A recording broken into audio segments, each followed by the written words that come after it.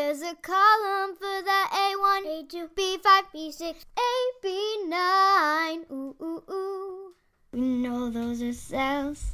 Hello, and welcome to our 13th episode of There's a Column for That. I'm your host, author, storyteller, and podcaster, Jamie Beth Cohen. Today, I am talking to Rachel Smith, my baby cousin, and one of my favorite people on the whole planet. She's a tax attorney who works for the IRS, but to me, she'll always be the little kid who told me my haircut looked like a cow. When Rachel jumped at the chance to be on the podcast, I was surprised because we had never talked about our mutual love of spreadsheets before. But that's the cool thing about spreadsheets. A wide variety of people in a wide variety of professions with a wide variety of hobbies love spreadsheets as much as I do, and I love talking to them about it. This month was a weird one. I heard a lot of people talking and posting about hitting a pandemic wall the first week of February, as if we all weren't already struggling enough. But for me, that wall was real, and while I feel a bit like I'm on the other side of it, I know many of us are just taking things one day or 1 minute at a time. I miss going outside, and I don't feel comfortable going to the gym, so I can't wait for spring. Talking to people about spreadsheets is one thing that keeps me going, along with storytelling and teaching and painting and writing. I hope you have found your thing and you're able to enjoy it amidst all of this. Please follow us on Twitter at column_pod, and please be in touch. My chat with Rachel was recorded on Sunday, December 13th, and we're releasing it on February 15th. Please remember to wear your mask. Black lives still matter. Joe Biden is the rightfully elected president of the United States. And remember, spreadsheets save lives.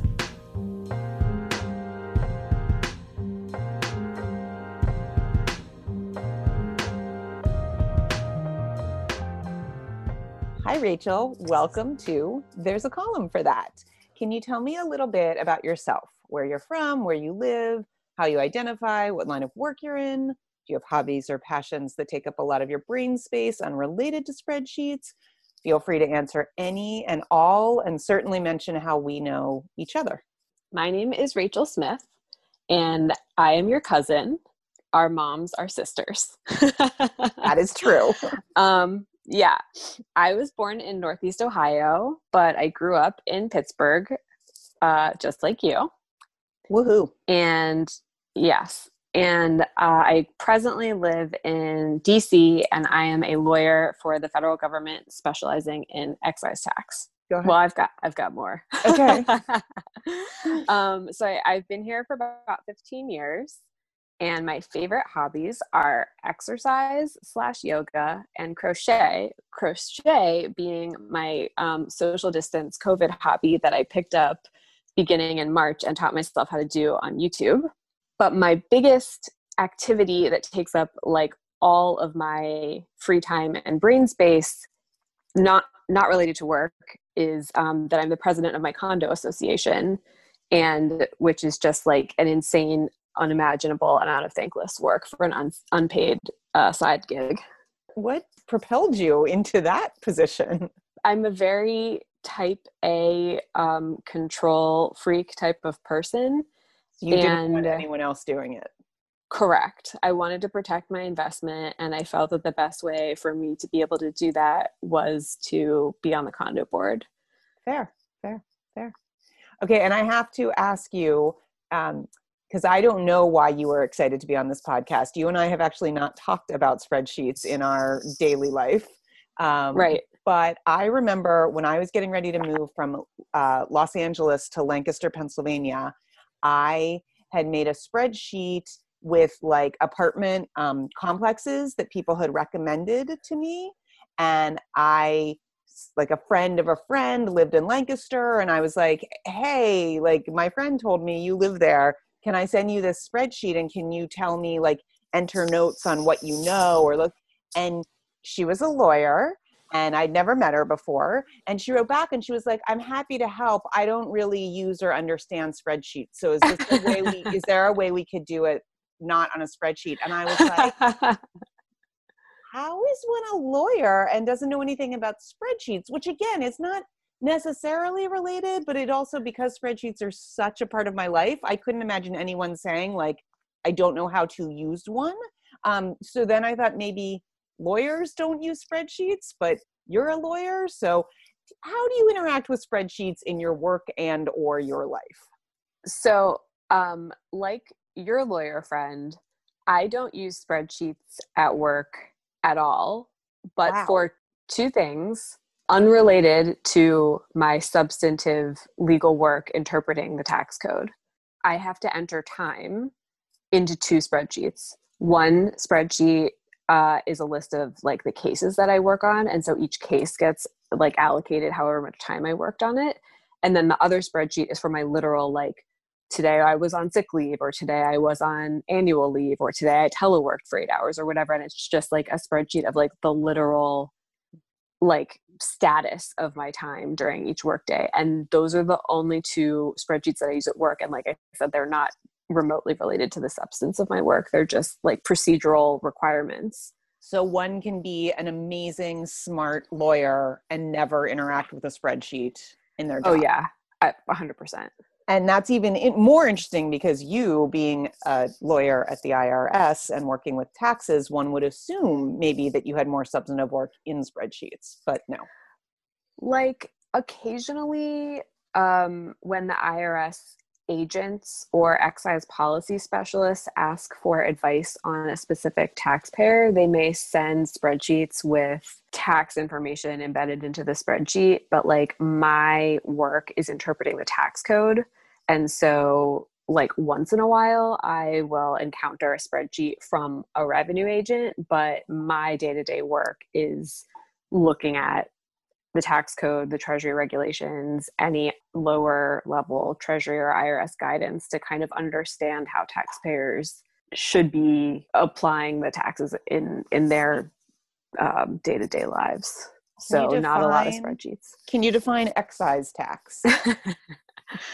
Oh God, I get that question a lot, and I've worked in excise tax since 2014, and I still don't have like a good snappy answer for it. But the common excise taxes are there's excise taxes on fuel. Those taxes are imposed at various times along the supply chain. So some fuel taxes imposed when it comes out of the ground, some fuel taxes imposed when it goes into a motor vehicle. There are a lot of tax credits associated with the fuel. There's a wagering excise tax that I do a lot of work on, which is imposed on wagers, but the taxpayer is not the bettor. The taxpayer is the person who accepts the wager. So a typical wagering excise taxpayer would be like a sports book at a casino. There are excise taxes on heavy trucks, which are typically imposed on the retailer, not the buyer, although of course the retailer will pass along the cost, like the economic burden to the buyer, but it's the taxpayer is the retail seller. What is the definition of excise? I don't know. Okay. There's actually also excise taxes on alcohol, cigarettes, and guns, but they're actually administered by a different agency called TTB, not IRS. So we don't have all of the excise taxes. I guess mostly excise taxes are like, normally when you think of tax, you think of income tax, right? So like that's a tax on you, an individual, on the income that you earn. And that's kind of like or sales tax. I think of sales tax a lot. Yeah. So I guess a sales tax, the excise taxes are more similar to sales taxes usually, but again, they're typically imposed on the seller rather than the buyer. Not in every case, but in a lot of cases. Got it. So how do you use spreadsheets in your non-work life? A few different ways. So I hope this involves Scrabble in some way. Unfortunately, it doesn't. But I do my personal budgeting in a spreadsheet. And I've been doing that for years. And my budget spreadsheet has a tab for every month. And so then when I get to December, I make a new year. So like I'm just getting to the end of my 2020 budget spreadsheet and I'm just starting to create a 2021 budget spreadsheet. So when you say budget spreadsheet, you're talking about how much you expect to spend or how much you have spent or your bills? Yeah, all of that. And does each month's sheet have both? And expect? No. Okay. So what it has is when I set it up, I set up all 12 months ahead of time and I put in the expected. Mm-hmm. And then I update it with actual once I have actual. So like, and then sort of like as the month progresses, I can kind of like, I can like log into my like Chase app and be like, okay, it's the middle of the month. My expected credit card bill is $2,500. It's the middle of the month and I'm already up to $2,000 on my Chase credit card. Mm-hmm. So that means that I am over budget. Theoretically, I'm trending over budget. So I need to either like make an adjustment or like think about what my costs are going to be. So it's definitely not like the most sophisticated budget spreadsheet that like there probably could be, but I've just been using it and like kind of tinkering with it for years. So I also use spreadsheets to keep track of my workouts. And so that I set up like a calendar. It's just on one sheet and then it'll be like the days Sunday through Saturday across the top and then like weeks down the column. And then I just like plug in what I do every day for exercise. And is that what kind of exercise? How long? Calories burned? Like, how are you tracking that? Usually it's just what kind of exercise I did. But if it was a run, like obviously I'll plug in the distance. But if it was like a yoga class, then I'll just put like yoga. Got it. And so, I mean, my next question would be your biggest or your favorite problem, project, or program you've tackled with a spreadsheet. Have we already covered that, or were you holding out on me? I think I enjoy both my budget and my exercise spreadsheets. Just being a very type A person, I like to look back. I like to look at the history. I like to predict forward. With the exercise spreadsheet in particular, I can see like, am I achieving my goals in terms of like, especially now with COVID, am I able to like get out or like force myself to do Zoom yoga, even though I hate Zoom yoga? Like, did I skip a whole bunch last week? Should I try to do more this week, etc.? So like those spreadsheets I find to be really enjoyable. I have had to do spreadsheets related to my condo board duties, and those just feel like an annoying burden, and they eat up a lot of time too. With both your budgeting and your workout spreadsheet, are these things, did you talk to a financial consultant? Did you talk to a trainer or a nutritionist? Like, are these things that you self-designed, both the content and the structure, or do you have help with the content? No, I self-designed everything, which is also why I kind of say like I would never want to share it with anyone, because I'm sure someone who like is very adept with Excel would look at my spreadsheet and be like, wow, this is trash. Like, you failed to utilize all of these obvious formulas to like make this a million times easier, and it looks bad. So, but, it works for me. And I do like, the budget one, especially, I've started to try to integrate some formulas to make things a little bit easier. Like now I keep my running balance on a separate sheet. And then it's a formula like on the month page. I don't know. It's hard to explain, but it helps with predictions. One of the things I love so much about spreadsheets and about Excel is, in most cases, or in many cases, in the ways that I use them, they don't have to work for other people. They have to work for me. Right. And because they are not completely intuitive, at the basic level, easy enough to figure out what you want to do, that they're very flexible in that way. Yeah, I think that that's right. They don't need to work for anyone but me. No. And whenever I leave a job, I get really self-conscious. I'll be training someone and I'll be like, here's how I did it. I'm not telling you to do it that way. I'm explaining to you how I did it. Right. Do whatever works for you. Exactly. Which is fine, because on one job I was trained by a woman with a spiral notebook who was, she's like, here's how I keep track of things. And I was like, oh, that will be a spreadsheet the minute you walk out the door. So yeah. What about the limits of spreadsheets? What kinds of problems can they not solve, or what projects can they not help you take on, or what's something that you do a lot of but have never thought of putting in a spreadsheet? The question that I want to answer is the biggest limitation of spreadsheets. Yes, that's what I just asked you. Is that the question? Yeah. Okay, great. Rachel, Okay. what are the limits of spreadsheets, or what kind of problems can they not solve, or what projects can they not help you take on? So I think the biggest limitation that I face with working with spreadsheets is something that you've already mentioned, which is that they are not always incredibly intuitive. And so for example, with my budget spreadsheet, I am sure that there are ways that I can make it better and like easier, but like I don't know what those are. So like there are the features that I know, and like obviously I utilize those when it makes sense to do so. There are the features that I know exist, and if they seem like they might be useful to me, I can Google them and try to figure out how to make it work. And then there are certainly lots of other features that I don't know about, and I haven't even like conceived that they could exist. Back in the second Bush administration, Donald Rumsfeld had like a famous quote about like the unknown unknowns. That's what I feel for me, the biggest hindrance of utilizing Excel to its fullest potential is the unknown unknowns, because like I don't even know that I could Google some type of like crazy function to like make my life easier in the spreadsheet that I'm using at that time. Right.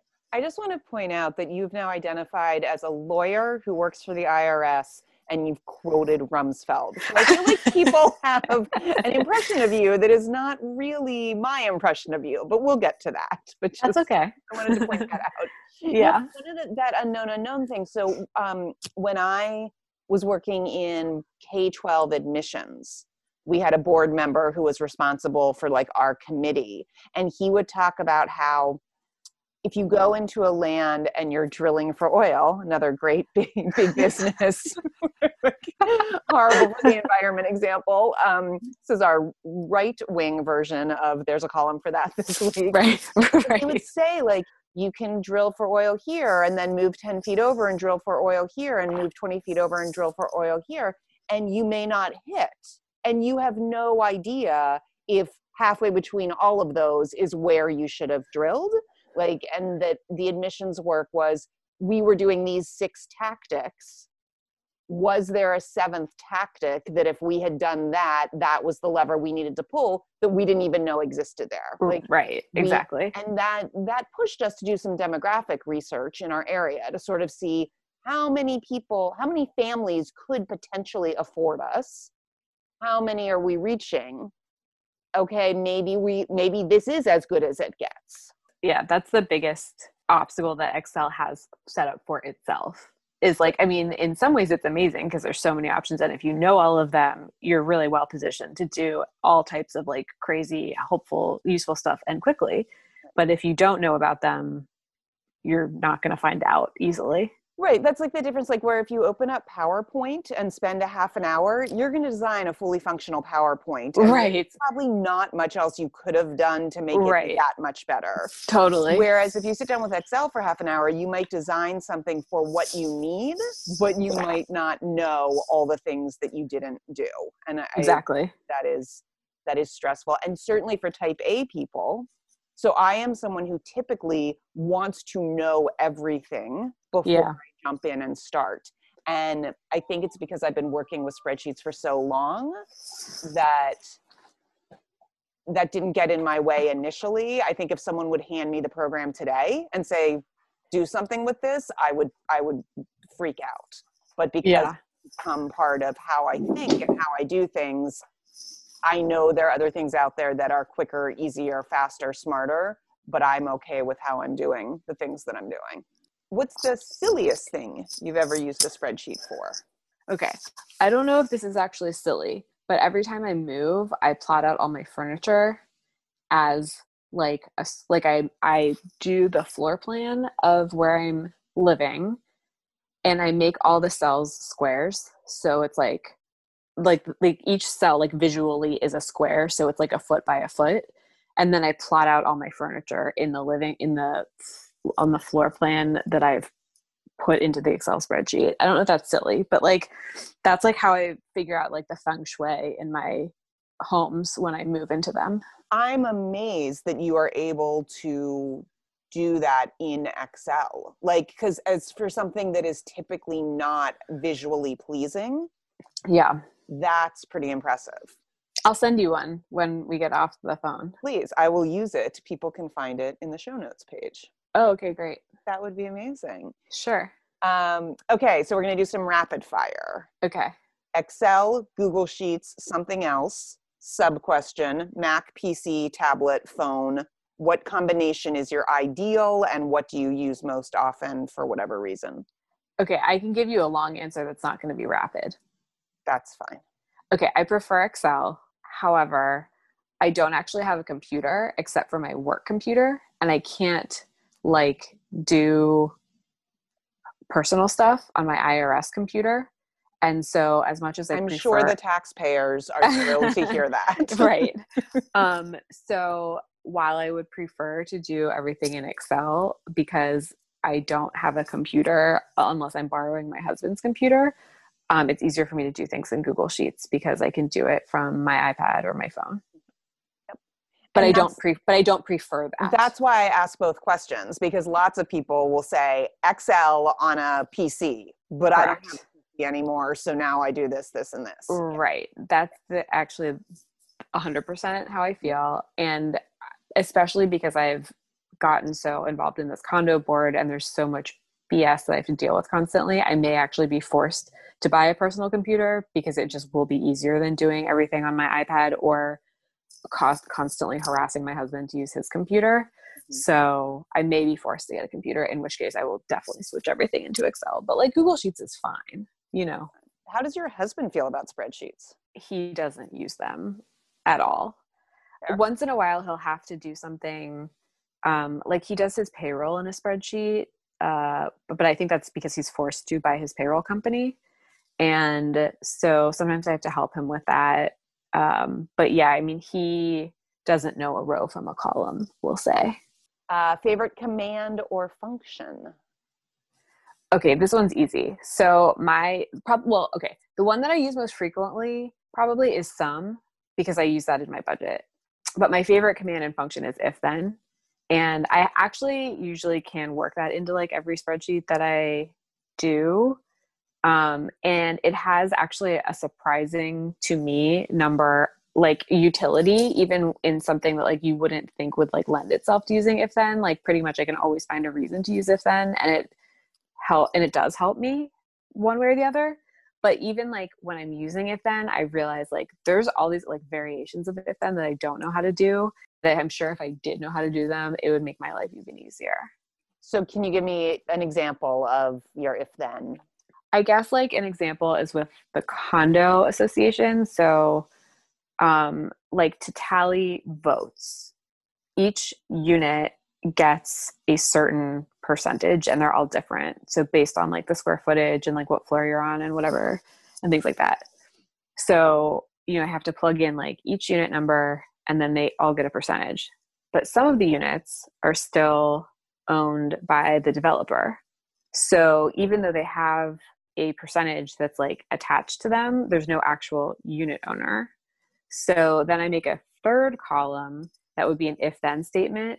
So like that would say basically like if like the unit owner, or like if there's a unit owner, then it's 3.03%.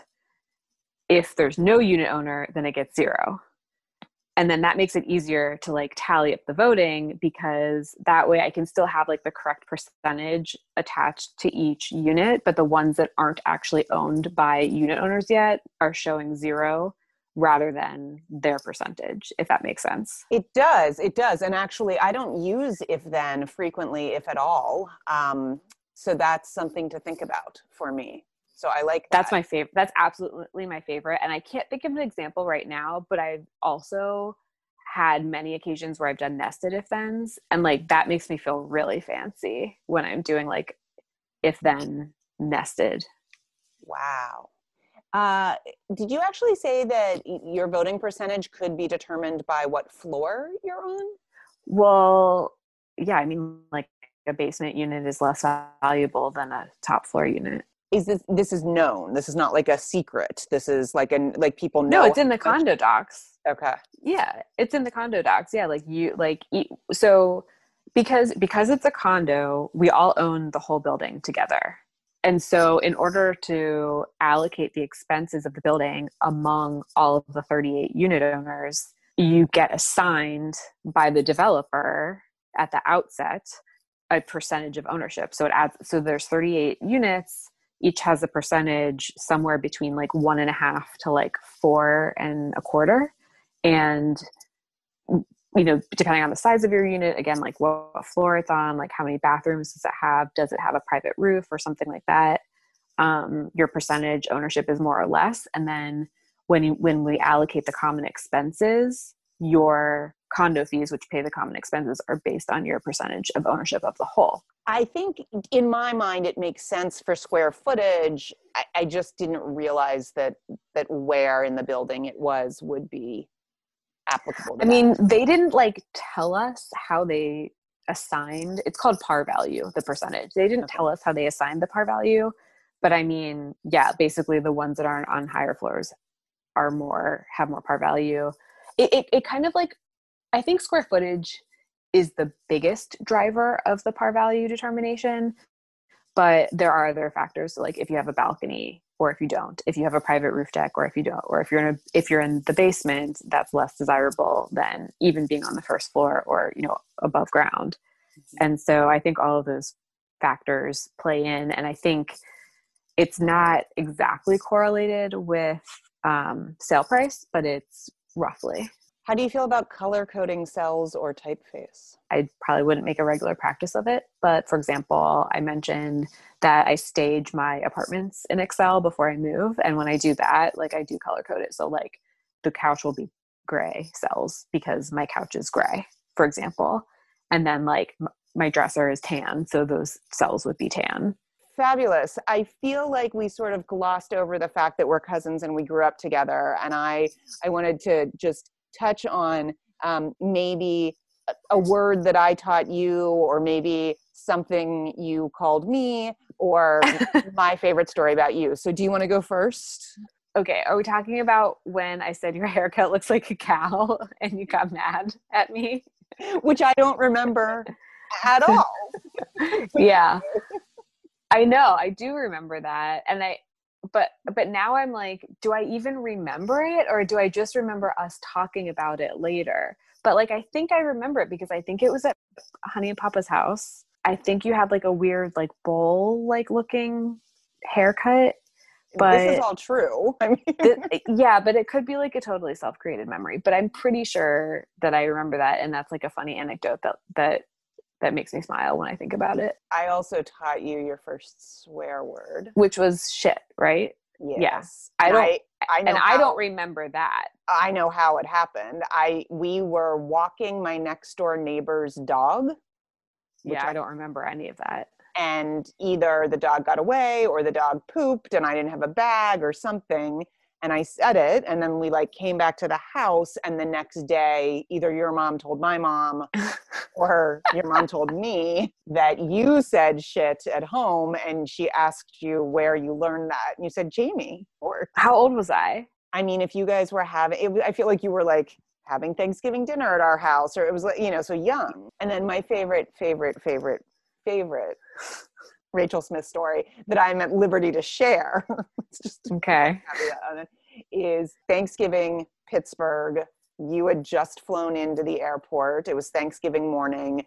I told you we were getting lunch, that we had to go to 2 places for lunch, and that we were going to Panera and also the Smallman Street Deli. And what did you want? And your response was, no joke, I want a bagel with mustard. Which I already thought was funny because who starts with the condiment? And then you were like, I love condiments. Clearly. And you were like, I want a bagel with mustard and turkey. And I said, Rach, it's Thanksgiving. And you're like, oh, right. I want matzo ball soup. That took a turn. Yeah, that was weird. And I think, you think that my thought process was weird because I started with mustard, but like, that's what I really wanted was I wanted a bagel with mustard. So then I was like, okay, so like what would be like complimentary to the mustard? And then I was like, okay, like, I think that like they have a good like a turkey and cheese sandwich with mustard. So like, that's what I'll get. And of course I was like, not at all thinking about the fact that it was Thanksgiving and I was about to eat turkey. So I'm glad that you corrected me on that because, you know, I think the matzo ball soup was probably a better option in the moment. But from my perspective, going from bagel, mustard, turkey to, oh, of course, I want matzo ball soup. Yes, indeed. So yeah, those were there are lots of other good stories, but those are the ones we can share. So now we've come to our final part of the show. So any media, books, movies, shows, podcasts, or anything else that you're loving and want to shout out right now that is getting you through the pandemic? Sure. I think everyone should read Wasted Pretty by Jamie Beth Cohen, especially if you're from Pittsburgh, but even if you're not, if you're Gen X or elder millennial as I am, I think that you would really enjoy that. Other podcasts that I like are Who Weekly, which is that pop culture pod that I made you listen to that one time in the car. They always make me laugh. And then I like Planet Money Indicator, and I listen to The Daily with Michael Barbaro every day. And then a nonfiction book that I liked recently was called The Biggest Bluff by Maria Konnikova. And she is a psychology PhD who, in her academic research of skill and chance and decision-making and game theory, decided to study poker, and under the tutelage of one of the like most iconic, best professional poker players of all time, Eric Seidel, ended up becoming a professional poker player in her own right and winning like literally hundreds of thousands of dollars playing poker professionally. I thought that her journey was like really fascinating, and I loved reading it, so I'd recommend it to anyone.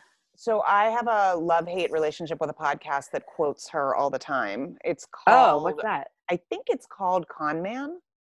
She actually has a lot of books, and one of her other books I think had like con in the title or something. Right. Like that. So I think the podcast is just called Con Man. I'll look it up. I'll put it in the show notes. But it's just this guy telling the story of con men throughout history. Oh, okay. And he quotes her a lot, so I know her name. I'm going to admit my bias right now. I don't like when men do podcasts about crime. Okay. I frequently think they miss angles that are obvious to women. And I don't like gender binaries. I'm not proud of this bias, but I have listened to quite a few true crime podcasts where a man is talking about a woman, either who is the criminal or who is a victim or a survivor, and says things that are wholly not credible from a woman's point of view. Okay. And so this podcast, I like the stories on the podcast, but I don't love that this guy is the one telling them. But he quotes her a lot. So I think I'd like to read that book. Yeah, she's a badass. And I actually learned of the book on a different podcast that I also listen to a lot called Freakonomics with Stephen Dubner. And he interviewed her and she talked about that book. And I love behavioral economics, which is something that that Freakonomics discusses a lot, and there's a lot of that, and then wrapped in with like the gambling aspect, which just like I was like, oh, I have to read this. Did you read the book about the MIT gambling team? It was nonfiction. No, that really sounds like something good. I would love. I can't remember the name of it. I'll put it in the show notes. Okay. Anything that you're working on that you want to shout out? Your social media handles, any volunteerism, your husband's businesses, like anything that needs a little love right now? Yeah, well, if you live in DC, go to Brooklyn's Finest at 12th and Jackson Northeast and get some takeout food, because all of the local bars and restaurants are struggling, and we don't know if or when there's going to be relief from the federal government or any more relief from the local government. So yeah, if you're in DC, go to Brooklyn's Finest and get takeout.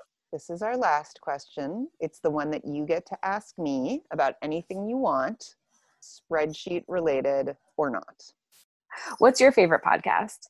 So I am a huge fan of My Favorite Murder, and I know that is controversial for some people, but I really, again, I like their perspective, although it's very nice white lady-ish. So they make some missteps here or there. They're pretty open to being corrected on those things, but I do like this idea that like, here are two women, both of them sort of comedians in their own right, or actor comedians, and they're like, listen, the world's really scary and messed up, and we can like these dark things. That doesn't make us messed up or dark. It's a relief. And there's also the element of certain people have so much anxiety about all the things that can go wrong that it feels good to prepare yourself or to know how other people survived all of those things. So that's like my long running thing. I also listen to The Daily. I also listen to Fresh Air when she has someone on who I love. And I mean, my dream is to be on Fresh Air. And like, the joke is like, when she says like, you know, thanks so much for coming on, you know, whoever. And they're like, oh no, Terry, thank you. And it's like anyone would like, I don't know, she's just so gracious. And it's like, how would you ever respond to that much gratitude? So anyway, so I listen to those, but I mean, I totally binge true crime, and the more shocking, the better. And it's one of those things where I'm sure there's an element of it. You know how like for some people who cut, it's like the only way they can feel anything. Right. I feel like these days, the only way I can like stay alert and attuned to something is if it is horrific. Okay. However, I'm also doing a deep dive into the Leah Remini show, the podcast, not the podcast, the documentary. Yeah. Scientology. So she has 3 seasons on Netflix. I've just started season 3 and I love it. But like, I listen to a podcast about Heaven's Gate, and I listen like, so John loves cults too. Yeah. I do some cult content, but probably not as much as John. Yeah. Yeah. I love cults. I love con men. I'm interested in serial killers. That's not my favorite. I would say cults and con men, that type of crime is really fascinating to me because of the behavioral psychology, I think, that goes on behind it. Thank you so much for sharing your time with me. I'm so excited to see your feng shui spreadsheets, because that's amazing. And I'm going to try to start working into my spreadsheets, because I had the woman who did my pivot tables for me, because I'm not good at them. I had to do them once a year, and I never remembered from year to year. She was big into conditional formatting, which it often uses if then. So yeah, that makes sense. Yeah. Well, good luck. I hope it works out. Thanks for coming on the show. I miss you. I miss you too. Thanks so much for listening today. Please remember to subscribe, rate, and review everywhere you get your podcasts. Find us on Twitter at column_pod. Special thanks to Nora Grace and Josiah for our theme song, Sam Schindler for editing and production, Nick Peterson for additional music, and you for listening. Have a great day.